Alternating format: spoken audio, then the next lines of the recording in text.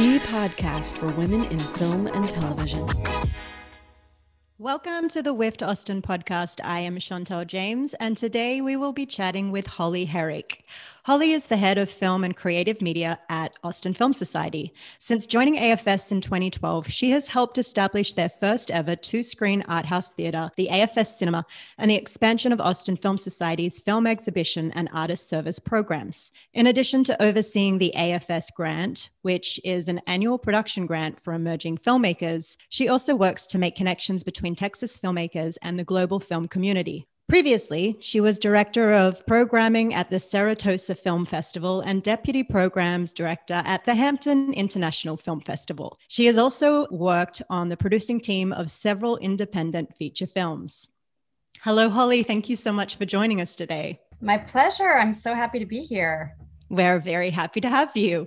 How did you get started in the film industry? I always say I came to film a little late just because I wasn't a cinephile really until college, when I discovered some films through a wonderful feminist art class that was taught at my college. I went to a small school called New College of Florida, and it really opened the door for me. That film brought together all these other art forms that I was really passionate about, and was able to do something very unique that spoke to my sort of literary passion, but also bring in music and visual art. So I started, thinking about careers in film almost right away after I started studying film. And the thing that was always important to me was the discovery of great film. And this was really before, it was certainly before Netflix. It was still during the age of the video store. And so that's how you discovered movies as a film lover. And I was particularly interested in non-US films and films from countries that usually don't have their films distributed in the US. And so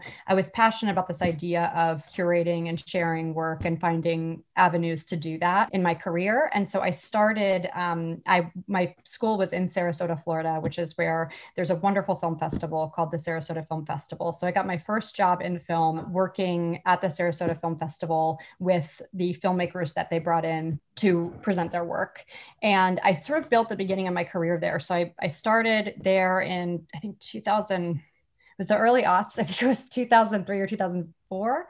And then sort of moved through the organization to be programming coordinator, which was what I really wanted to be doing. And I worked for an incredible programmer named Tom Hall, who's now the director of the Montclair Film Festival in New Jersey. It's a wonderful film festival right outside of New York. But we worked together for about 7 years and eventually became director of programming at that festival.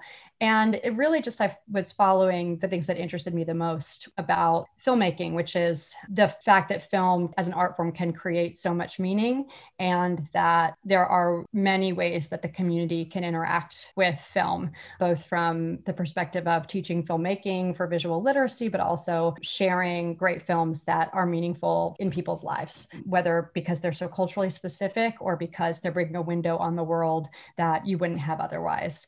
So I programmed for a number of film festivals around the US. I spent most of my time at Sarasota and the Hamptons. And then the job at Austin Film Society came up, and it was connecting a lot of those passions for sort of community and film and the way that film intersects with community. But also there was an aspect of artist development, and I'm really passionate about working with artists, specifically directors and writer-directors, and the job really combined elements of both those things. And so it was a sure bet for me. And also I was just a big fan of Austin Film Society and had mainly come into contact with AFS programs through filmmakers that I met at film festivals, because a number of them would travel to film festivals using the AFS Travel Grant, which is still a program that we run today. If you get into any major festival that has a significant industry or press opportunity where you can network with other filmmakers in the industry, we provide small grants, usually about $500 or $1,000 for you to travel there. And even if the festival covers travel, these funds can be really critical. We've had a number of filmmakers over the years who get their films into Cannes, and the expenses are just so astronomical that it's sort of makes the difference between being able to go and actually being able to stay enough days to utilize that time and really build those relationships. So that's a program I'm especially fond of, because it was in a way how I was introduced to AFS beyond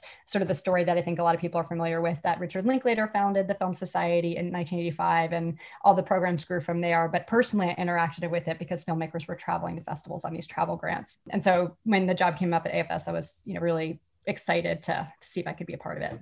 Yeah, it definitely sounds like it just like connects all your passions and your skill set so well. It's such a wonderful place to be. And also being in Austin, which has this incredible film community. Mm-hmm. And I've loved being at AFS because, really what we do is we think about the ways in which our programs can influence and help grow and support this broader ecosystem for film that exists beyond AFS. We're one part of the ecosystem, but I think we can uniquely do, because we touch so many aspects of the community and the film industry in Austin, we can develop programs that think about how to support that ecosystem holistically. Super cool. What exactly does head of film and creative media mean? That's a great question. Thank you for asking that. My role is I'm responsible for all of our artistic programs at AFS. We do have an artistic director. His name is Richard Linklater, and he really sets the vision for the artistic programs. And then as the staff member, I'm responsible for implementing that vision. So I oversee programs, which means the AFS Cinema, our artist development programs, which stretch to community media and youth media, and anything that's a really public artistic program like the Texas Film Awards. I don't oversee the studio facility, but the work that I do with filmmakers sort of overlaps with that mission. So AFS has a lot of filmmaker support programs. Can you tell us a little bit about these and how filmmakers can get involved? So the way that we approach programs for filmmakers at AFS is by having access points no matter where you are. And this developed because we were able to, in 2015, start working with the city of Austin to develop Austin Public, which is the public access station for the city of Austin, but it's also a community media center. So whether you are sort of just beginning and want to get your hands on a camera all the way to making and producing art professionally, there's a way for you to interact with AFS. Something that I think is like an open secret, but really we want everybody to know about this, is that we have the most incredible equipment available through Austin Public. We have, a full range of Sony cameras, cinema cameras, as well as Red cameras, lighting and grip equipment. And it's all available to the public for use if you go through our producer program and certify on the equipment. And once you're certified on the equipment, essentially it means you can check it out whenever you want to use it. And so it's an incredible tool no matter where you are as a filmmaker, whether you're just starting out and trying to learn the skills, or whether you're trying to make a short, or you're trying to pick up scenes for a test shoot or whatever it is. This is an amazing resource. We also have editing software. We have an Adobe suite at Austin Public. It's currently closed because of the pandemic, but we're fingers crossed we'll be able to open the facility soon. But producers can still check out equipment. So that's another great reason to become certified, so you can check out equipment. And then from the artist development side, our programs are really about funding and resources. So we have the AFS grant program, which is a 2-cycle annual grant, one for shorts and one for features. This past year, because of the pandemic, we started a development grant as part of the features grant. So that is intended really for mid-career filmmakers. So essentially people who are making a second feature or have like a significant body of work with shorts who are making a first feature. And that's been also a great addition to the slate of offerings, because it means that we touch different backgrounds and experiences with the grant. And the grant has really been an amazing resource. I love to tell just a few stories about sort of what it means and how you can use it. It's not very much money, but it's sort of that critical first money in or last money in that makes such a huge difference for actually getting to make your film. You might know the Dallas filmmaker, David Lowery. He directed Peach Dragon and A Ghost Story and has just an incredible career with Sailor Bear. That their production company also produced Miss Juneteenth, which was one of our grant recipients, which was at Sundance and now is nominated for a bunch of Independent Spirit Awards. So a lot of success stories through Sailor Bear. David Lowery got his start because he was making shorts and then applied for a grant from AFS to make his first feature and received $7,000. And that $7,000 was like, I now have to make this film. and he made Saint Nick. And that was sort of the beginning of the thing that led to the next film, that led to the, so it wasn't like that his career just popped after he made Saint Nick, but it was a critical career leap that kind of set him on his journey to making his next short, which was at Sundance. Saint Nick, I think, was at South by, and some others. And so it was just this, you just keep building, you keep making those steps forward, and the AFS grant can be really critical. And another example for sort of finishing is Yen Tan, whose wonderful film 1985 came out a few years ago. He's Austin based. He shot this movie on 16 millimeter. It's this brilliant film set in 1985 about a young closeted gay man who comes home to his family in Texas. He's out in New York. He has AIDS. He's not out in Texas. And he's basically coming to say goodbye without telling his family that. And the film is shot in 16 millimeter, this beautiful performance.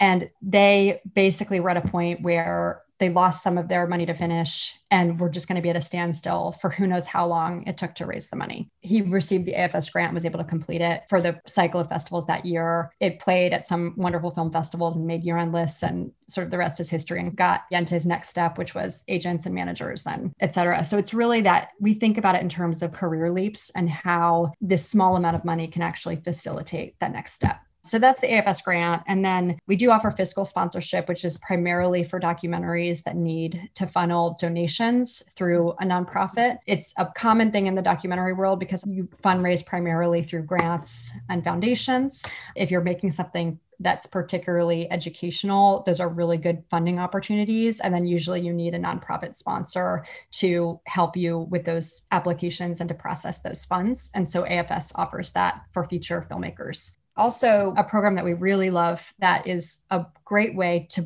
interact with the community, and we really look forward to being able to do this when we get to a point in the pandemic where we can all gather, is our Works in Progress program. And what that is the ability to show a rough cut of your feature-length film. We also have this program for shorts. It's a little bit different, but mainly for features. And so you can present your film for an audience of peers, so other filmmakers. And so we reach out to everybody who's a MAKE member at AFS to attend. And it's a conversation plus feedback, plus we match you with a sort of peer mentor to guide you through the process.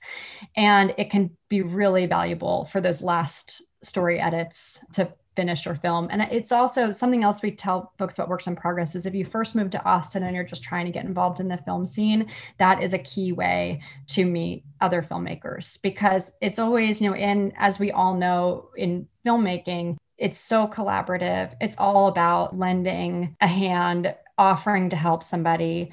And in turn, somebody comes back and offers to help you. And Works in Progress is a really great way you can start that process of developing contacts who you will support them as they make their work, and they'll support you. So we really urge people to get involved with that program. How are you able to get involved with Works in Progress? Anyone who becomes a MAKE member of AFS can attend. So we every time we schedule one, we reach out to the MAKE community. And essentially that's how you are self-identifying as a filmmaker for us. And we'll reach out to you and let you know that you can attend, that we have these on the calendar. Basically, Works in Progress are scheduled whenever we are interacting with a filmmaker who has a film at that point. So it can be irregular, but there tend to be a lot of events scheduled around festival submission season, so fall and spring. I think people are also aware of the workshops and partnered programs that we offer frequently. The most recent example of that was our partnership with the Sundance Film Festival, where we hosted the Sundance Film Festival in Austin during COVID. We frequently partner with other film organizations around the country who are trying to reach Austin filmmakers. Sometimes it's just through communications, where if somebody has a deadline, like Gotham, formerly IFP, will let the community know there's a documentary deadline coming up, submit your work. And sometimes it's something more intense, like Sundance, where we hosted the festival and we were able to curate a series of panels. They were all on Zoom this time, but that featured Texas talent, and we're all about kind of galvanizing the Texas film community during this period. We usually have an event during South by. Past other partnered events, for example, are with the International Documentary Association. We've produced master classes with them. We've facilitated filmmakers going to Getting Real, and we've produced The Good Pitch along with the Doc Society in Austin and also with Dallas. So we sort of are a hub for other organizations or programs that want to come in and meet and network with Austin filmmakers and have opportunities for filmmakers locally. So we do work hard on those relationships because we think that those are kind of the key ways that we can help Texas filmmakers to continue to build their network without having to leave Texas.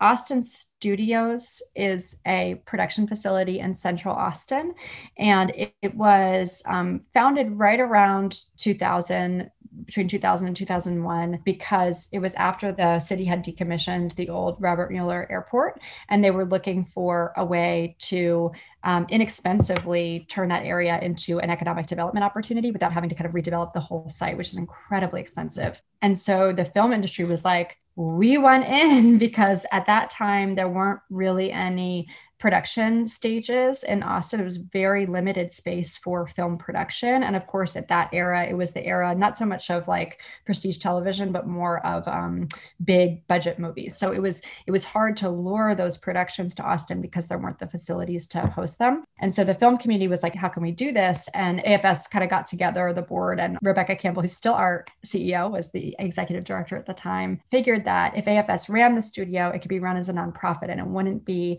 subject to the same sort of whims as other sort of for-profit or city-run programs in other states. You know, we've heard about these not working so well, these stages that were essentially on city property, but they were run by for-profit corporations. And anytime incentives would dip, like in Michigan, for example, those stages didn't work out. So being run as a nonprofit, and the goal being just to keep up the studio so that we could bring production into Austin and help create jobs for the industry. It's been a real success story because not only has the production facility brought a lot of production to Austin and maintained it, and also been a resource for filmmakers who are based in Texas, who have the need for studio space as a almost selling point to their investors or studios to be able to make the film in Texas.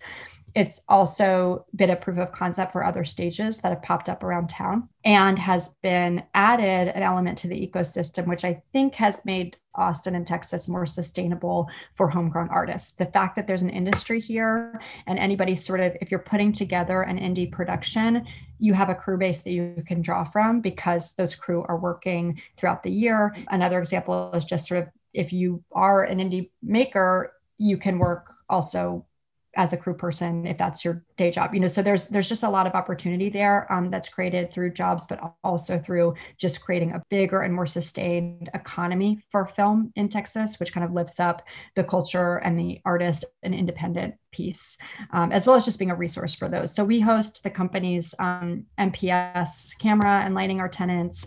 Beth Sepko casting is a tenant. Vicky Boone casting is a tenant. There are independent filmmakers who have offices there as well, because we do have some small office space.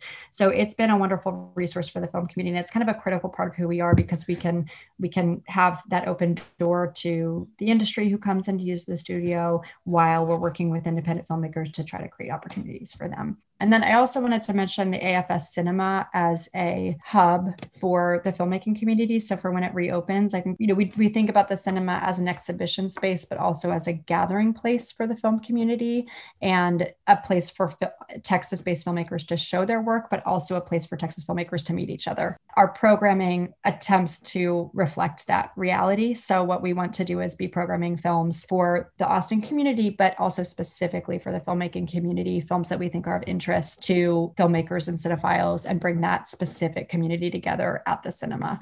So we look forward to being open again so that can happen and we can all meet each other there.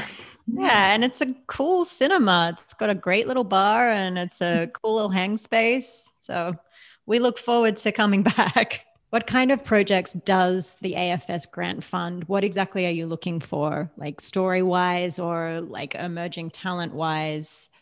The AFS grant funds films of any style or genre. And we are focused on filmmakers who are traditionally underrepresented in filmmaking in Texas. And I think that's really important because this is a way that filmmakers can facilitate getting their start. And there are so many stories and so many communities in Texas that just aren't represented in the media scene. And the other big factor that we're looking at is the ability to make a career leap with this opportunity. So we're looking at kind of where you are, why this film or this project will facilitate your next steps. And when we talk about career leap, it doesn't mean that this is going to get into Sundance and you're going to get an agent and a manager. It's really, what is a career leap for this individual filmmaker? You know, perhaps you're an animator and this is your second short film and you really are building and developing your voice. And it's clear from your application and your samples that having the opportunity to practice and develop a second short film is inevitably going to lead to you taking a big leap in your ability to self-express or to define your voice. I think a great example of that is the filmmaker Kat Candler. I think she received 13 AFS grants over her time developing her career. And it was all about, here's an artist who knows how to practice. She's really developing her voice. She's taking risks. She has her vision and she needs the opportunity and with film, always the money to be able to refine.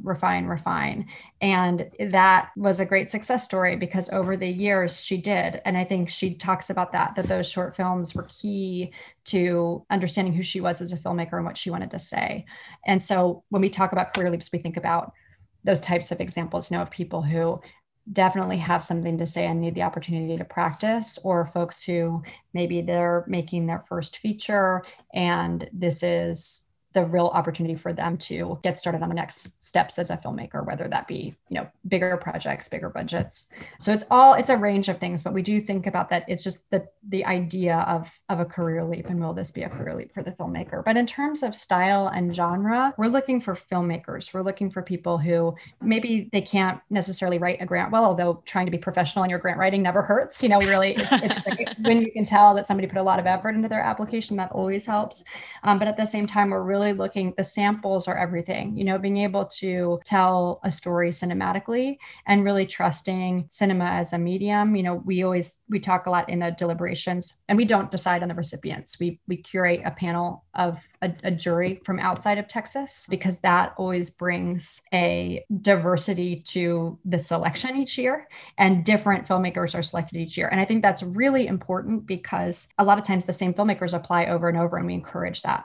And we let them know there are different people making decisions. And so it's going to be a different 3 people. Our first round committee changes as well, but the panel is a different group every year. So the first round committee is made up of Texas industry professionals. We do retain some of the same people, but it's a 3-step process. So your application is looked at by a minimum of 3 people throughout. And sometimes it's more like 5 or 6. So yeah, the thing that we say to everybody is if you don't receive it, we actually are only able to fund 10% of applicants each year. So if you apply for the AFS grant, the chances are you will not get it because we have to say no to 90% of the applicants. Like the applications are so strong every year. It's a bit heartbreaking at the last round. And so we try to let everybody know that it's not necessarily the quality of your application. It becomes a curatorial process at the very end because we can only meaningfully fund a handful of projects. It's really honing down to these decision-making factors, plus what the panel feels really passionate about that particular year.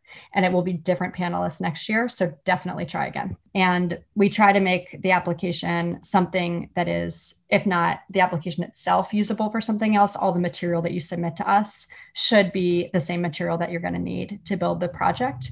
And so we like to think about the application process as also a step in the life of that project. So if you're really just starting out, getting the project together, having these materials will only help you because you might not have had to put together like the resources versus expenditures yet, like that we do this budget cover sheet where you have to kind of weigh in where all the resources going to come from. And it's a really wonderful exercise for any project to go through. So it's worth it. Even if I don't get this grant, doing this application, it like makes the project real. It's like picking your start date for a film, and suddenly it's real and you're going to do it. And applying to the grant is part of that. It definitely does. I've been through the experience with many grants, and it definitely makes you go, okay, we're gonna make a movie now. Like this is happening, and all the information about your project, and it makes it real. Yeah. And I do think that we've also heard that from filmmakers who never got funding that, well, at least we had to apply for the grant and then we got money from somebody else because we'd gone through the process, we had the materials. So it's always going to help. It never hurts. And hopefully you'll get one. Yeah, even if that's right. Or the year after. And also I think it helps us to know who's making films in the community, because we do reach out. Like, let's say we have a partnered program or a partner comes to us and says, we were looking for XYZ. We oftentimes are saying, oh, we looked at a grant application that was about that, or we know that there's a filmmaker working on that. So it really helps us to do our job of thinking about connections and other opportunities for our applicants. So even if you don't get a grant, it's still like we We love knowing who you are.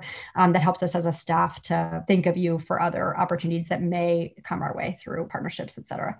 So being at AFS for almost 9 years now, you must have seen the film industry in Austin change a lot. What are you excited about for the future of the industry in Austin? I'm excited about the fact that we have a really diversified film economy here, or it's starting to be more that way. And I think that makes us really unique in terms of the non-incentive cities. So we're never going to be New Mexico or Georgia, but we have a ton of talent here. We have big productions here. We have publicity and some distribution here. Companies like Rooster Teeth and Neon have connections to Austin. We have a theater chain based in Austin with Alamo. We have nonprofits like AFS, and we have industry development programs and industry networking programs and organizations like WIFT, as well as a ton of film education opportunities, whether it be through the universities traditionally or nonprofits. And then just the festival environment itself is so rich, both with the big annual events as well as some of the smaller festivals, which are world class, like Austin Asian and Cine Las Americas. So we have culture, artists, and industry. And that is what makes Austin unique. And I think we continue to grow in that way. And I think the more that we can continue to facilitate the growth of each of those poles, industry, film culture, and having artists and other above the line talent based in Austin, it will benefit the community generally, and not just the film community, but Austin at large. I think having the city be a hub for arts and culture is a wonderful future. And I think if we can really have that vision be tied to Austin's equity goals, I think we can do really great things. Definitely. AFS Cinema must have had a hard time during the pandemic. What do you think the future of cinema looks like in general? What do you think about that? I'm curious. I don't know. It scares me. Like, are we going to go back to being able to sit in a cinema together anytime soon? Is it going to be years? Or are we always going to do online programming? Yeah, I mean, the online programming has been such an interesting development. And I think, just like how the science itself and technology have just taken leaps and bounds during COVID, I feel kind of the same way about the way that we've all had to adapt. Like, it's created all these new avenues for us. And yet we know that the film industry is a lot about relationships and building community. And film culture is all about community. And I think we've all felt that, as great as this is, and I'm so happy to be here today with you, the Zoom is no replacement for the in-person and the cinema going itself. I think that the feeling of being in a dark movie theater with other people is transportative. And I think it's not just the dark movie theater, it's the people. And I think there's even like studies about how the chemicals in your brain are different watching a movie with other people versus by yourself on your couch. And the other thing that I think about a lot, like the cinema is currently closed for COVID. We will reopen hopefully this summer. When you're at home and you're around tons of distractions and you're watching a movie, it's a totally different experience. But also when people choose to go to the movie theater, it's about choosing to be out versus choosing to be at home. I've always said that we're never actually competing with the couch. So people are like, but all this content is available. All these films are available. I don't think that's our effort. I think our effort is having such great programming for our community that you can't ignore it. And also it is the option that you think of when you think about, I want to leave my house. I want to engage with the community. I want to do something that I care about and I love, that you think about going to the cinema. And that is film culture for you as somebody who loves film. And so I think that hasn't gone away and won't go away. Of course, I'm so curious about how our business is going to change just because people are so accustomed. And certainly the big streamers have really adapted and just expanded their market share. But I don't think that is what we're competing with. And I think that it is about creating something that's really relevant to the community and for the people who care about what we do. Absolutely. I can't wait to sit in a cinema again. Me too. I'm really looking forward to it. And just being there during a night where it's a full house or we're presenting somebody's new film or, where we have an Austin premiere. Those are just such fun times. And yeah, I can't wait to get back to that. And we'll be there. I know. This year, it's been all about patience. Yeah. So you are married to writer-director Michael Tully. I imagine your work schedules are both pretty crazy. How do you manage to balance work, home life? We have a 2.5-year-old or almost 2.5-year-old. And that was always a big question, being in the film industry or Michael being like, I mean, these were the conversations we had before we decided to have a family. What happens if I suddenly a project moves forward and then I'm gone for 4 months or 5 months and we were just like, we're just going to figure it out, and I think that's just how it goes. I don't know if you are a parent too, but it's just sort of like your life just changes and you just sort of adjust. We've been in the pandemic, I guess, for a year, and I've only been a mother for 2.5 years. So a year of it has been during this time. And of course, we haven't had as many events, even though we've had virtual events, they haven't been sort of timed. So that is the thing that's challenging for me in particular, because I'm often at the cinema in the evenings. Films usually start at toddler bedtime. Right. So I work for an organization that really values the people who work there and understands sort of the flexibility that employees need. All employees, even if you don't have a family, I think everybody has different needs. And so we've been able to be fairly flexible with how people balance home and work lives, and really worked through issues with people directly. And I feel that way, that I've managed to carve out what works for me, but it's different for everybody. I think I love my husband, but I also love that we share film. I think that's a really wonderful thing. But I also know filmmakers or those in the industry who are like, I'm so glad my spouse is not in the industry. Right. For us, it works out well. I mean, I think we both are really passionate about films, about books. We share a lot of the same interests on that front, and we love to discover new things together. He helps me discover things and vice versa. So it's a big part of our relationship. So yeah, that's kind of who we are. But certainly it's always hard when you become a film widow because somebody's on set for a few months every year. But also with the challenge of getting a film together that only happens every few years or so. Yes, that's true. Yeah. That is very true. If a movie was made about your life, who would play you in that movie? I have literally never thought about this, so I have no idea. I know it's a hard one. I feel like if someone asked me that question, I don't think I would know either. Yeah, I'm mostly just on the phone all day, sitting at my desk. And so, no, I don't, my life is the opposite of cinematic, I would say. If you want your life to be cinematic, don't go into film. Just kidding. Filmmakers have, a lot of, you get to travel, you get to see the world, you get to hone in on culture and ideas. But as a sort of nonprofit administrator, not so much.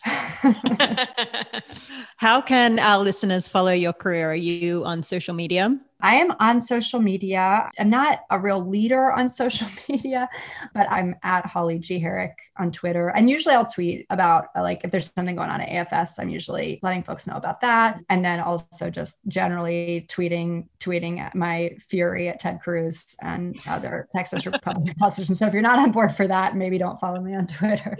Other than that, it's mostly a film account and what's going on at AFS. All right. Thanks for your time today, Holly. And that is it from us today. Thank you for listening to the WIFT Austin podcast. I am Chantel James. We look forward to seeing you next time.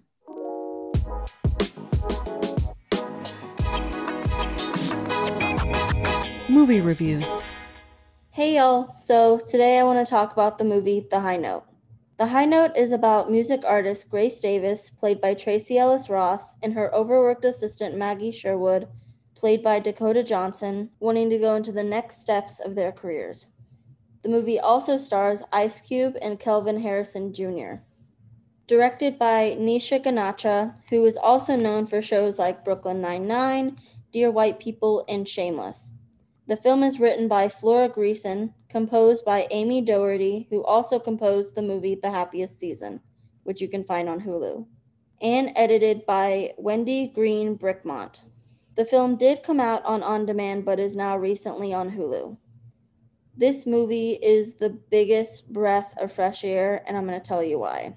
It has such an incredible cast, all thanks to Nicole Hallman and Gene McCarthy. I say that because some of the actors in this film know what it's like to either work in the music industry or have someone close to them that does.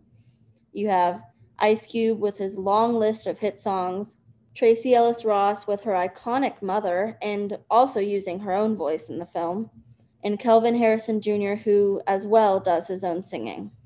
I don't know about y'all, but I really like finding new songs to listen to because, the same old can get pretty boring.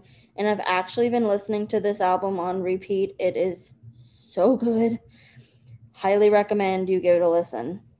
The music department did such a great job making the whole soundtrack go from fun to soulful, and every song gave me chill bumps and made me want to give every female music artist a big hug, as well as the rest of this cast. I have nothing but great things to say about this movie. Now to the costumes. All the costumes were done by Jenny Egan and many other talented people, and man, are they glamorous. Dakota Johnson's style in the movie is more so what I personally wear, but oh my God, Tracee Ellis Ross kills it in every single outfit, in every single scene. They're all so glittery and fancy and jumpsuits and just everything you could ever want in a music artist in this film.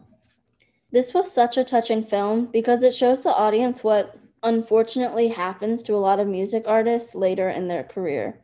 The main focus of the film, though, is that music is what really truly matters.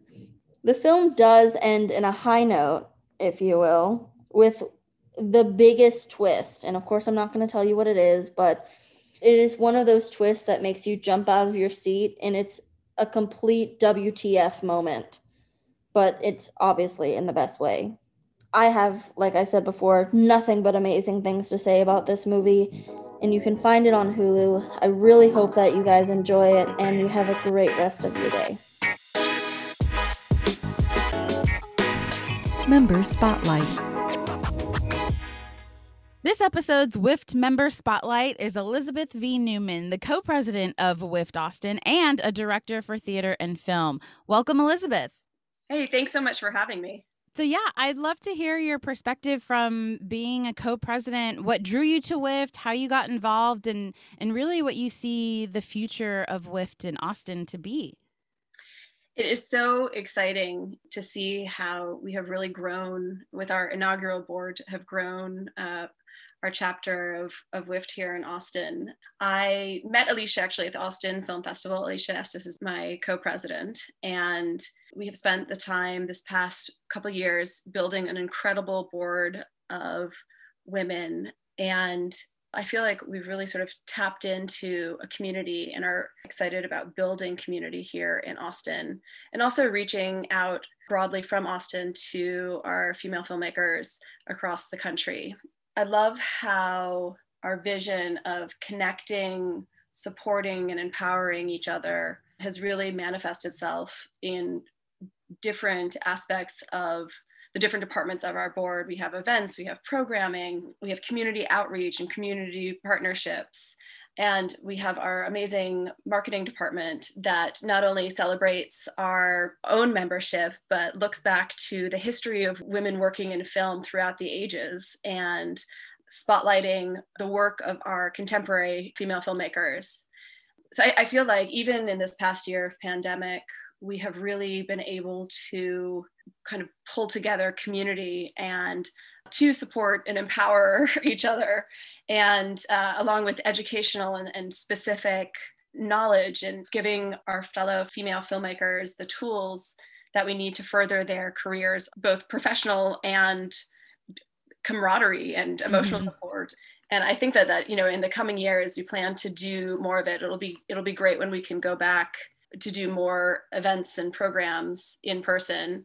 It's been cool in this virtual space to be able to knock down geographic barriers and kind of we're all exist in this liminal virtual space. But going forward, I think kind of building on this great bedrock that we've created over the past couple of years. I'm from New York originally, and I lived in Los Angeles for a few years and in Canada. And at each stop, I was a member of more involved or less involved in Women in Film chapter in both in LA and Toronto especially. And it's been neat to sort of see how different chapters function, and then to bring that knowledge and experience to help build this, because I feel like in Austin we have a really wonderful artistic community. In film, I'm a artistic director of a theater company here in Austin called the Filigree Theater. And there's a really wonderful sort of overlap between filmmakers and theater makers here in Austin. And it's really wonderful to sort of celebrate those points of contact and then celebrate the unique differences of the different media. I'm a director, and so I've worked in both theater and film. And for me, artistically, it's really exciting to sort of transpose those skills of theater blocking skills when I'm blocking a scene for film, and then using film being such a visual media to apply some of the idea of like world building to the stage. And when I direct for theater, a lot of times we intentionally have very small houses. It's sort of like there's chamber music, so it's like having chamber theater. And having that presence, having that live in-person presence, which, right now that's been on hiatus. And I laud and celebrate a lot of my fellow theater makers here in Austin who've done all sorts of interesting things of epistolary plays and drive-in plays and Zoom performances. That's fantastic. And I laud their creativity. I do look forward to going back to in-person performances, however that looks in the coming months, and picking up our season where we went on to hiatus. We're like bears. We're in hibernation for for some time. But coming back full force for sure. So what are you working on now? So with Filigree, each season is a 3-show season. The fall show is part of it's sort of past, present, and future. So the fall show is part of the theater canon. The winter show are playwrights living and working today. And the spring show is new works and world premieres. So this past season was interrupted between our winter show and our spring show. So our spring show will be lifted by the world premiere of a play called Lifted by Charlie Thurston. Each season is connected by an overarching theme. So this interrupted season 3, it was, interestingly enough, it was called Fear and Fearlessness is the theme that we've been working with. How fitting. Yes, we did Fefu and Her Friends for the fall show. We did Turn of the Screw for the winter show, and then lockdown fell right between the winter and spring show. So we look forward to finally being able to present Lifted, and then also to take our winter show, Turn of the Screw, to New York. We're looking at 2022 for that. And in terms of film, there's a feature film that I directed called Child of Light that Teresa Steele, who is one of our board members, is one of the stars of.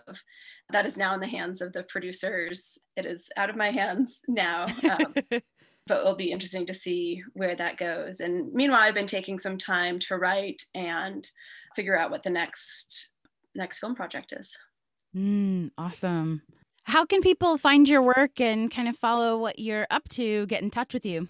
So for Filigree, for the theater company, they can go to the website Filigree Theater, FILIGREE Theater, spelled with an RE at the end, .com, or my own personal website, ElizabethVNewman.com, or on Facebook or Instagram or all those good things. Cool. Very findable on Austin. The Whift Austin. Yes, the Whift Austin website also has all of our bios. So if you're interested in taking a look, you can take a look there too. Well, thank you so much for taking the time to share with us today, Elizabeth. Becoming a member of Whift Austin gives you access to a wide network of people like Elizabeth, discounts on events and services, and plenty of chances to advocate for female identifying folks in the industry. If you're interested in learning more about how to become a member, visit whiftaustin.com/memberships. Entertainment news. This is Kelly Coffey bringing you some entertainment news. Chloe Zhao wins again. The BAFTA Awards, which are selected by members of the British Academy of Film and Television and Arts, were just presented, and the drama Nomadland led for 4 wins, including Best Film and Best Director for Zhao. Several other BAFTA winners were also women, including Emerald Fennell's Promising Young Woman for Best Screenplay, Lucy Pardee for Best Casting, Frances McDormand for Best Actress, and Anne Roth won for Best Costume Design for Ma Rainey's Black Bottom. At the global box office, it seems like people are ready to get back to the movies. Godzilla vs. Kong surpassed $390 million at the global box office to become the top-grossing Hollywood movie of the pandemic. The record of $365 million was previously held last fall by fellow Warner Brothers film release Tenet. Overseas, Godzilla vs. Kong took in $12.2 million for a foreign total of $309.7 million and $390.2 million worldwide. And finally, the Starz Network and the Alliance of Women Directors have launched the Take the Lead Directors program with the purpose to hire emerging episodic directors for their first television directing assignment. The network and the organization are also collaborating on Transparency Talks conversations that will focus on access and opportunity for women and bi and indigenous people of color directors. The chats will feature guests from the ACLU of Southern California, the Producers Guild of America, Writers Guild of America, California Film Commission, and the Latinx House. And that's it for entertainment news. Until next time. This episode of the WIFT Austin podcast was produced by Kelly Coffey and Chantel James. Our editors are Shannon Steffen and Valerie Torres. Summer Hart is our movie review critic. You can find us on the web at wiftaustin.com and on social media at wiftaustin. Thanks for listening, everybody.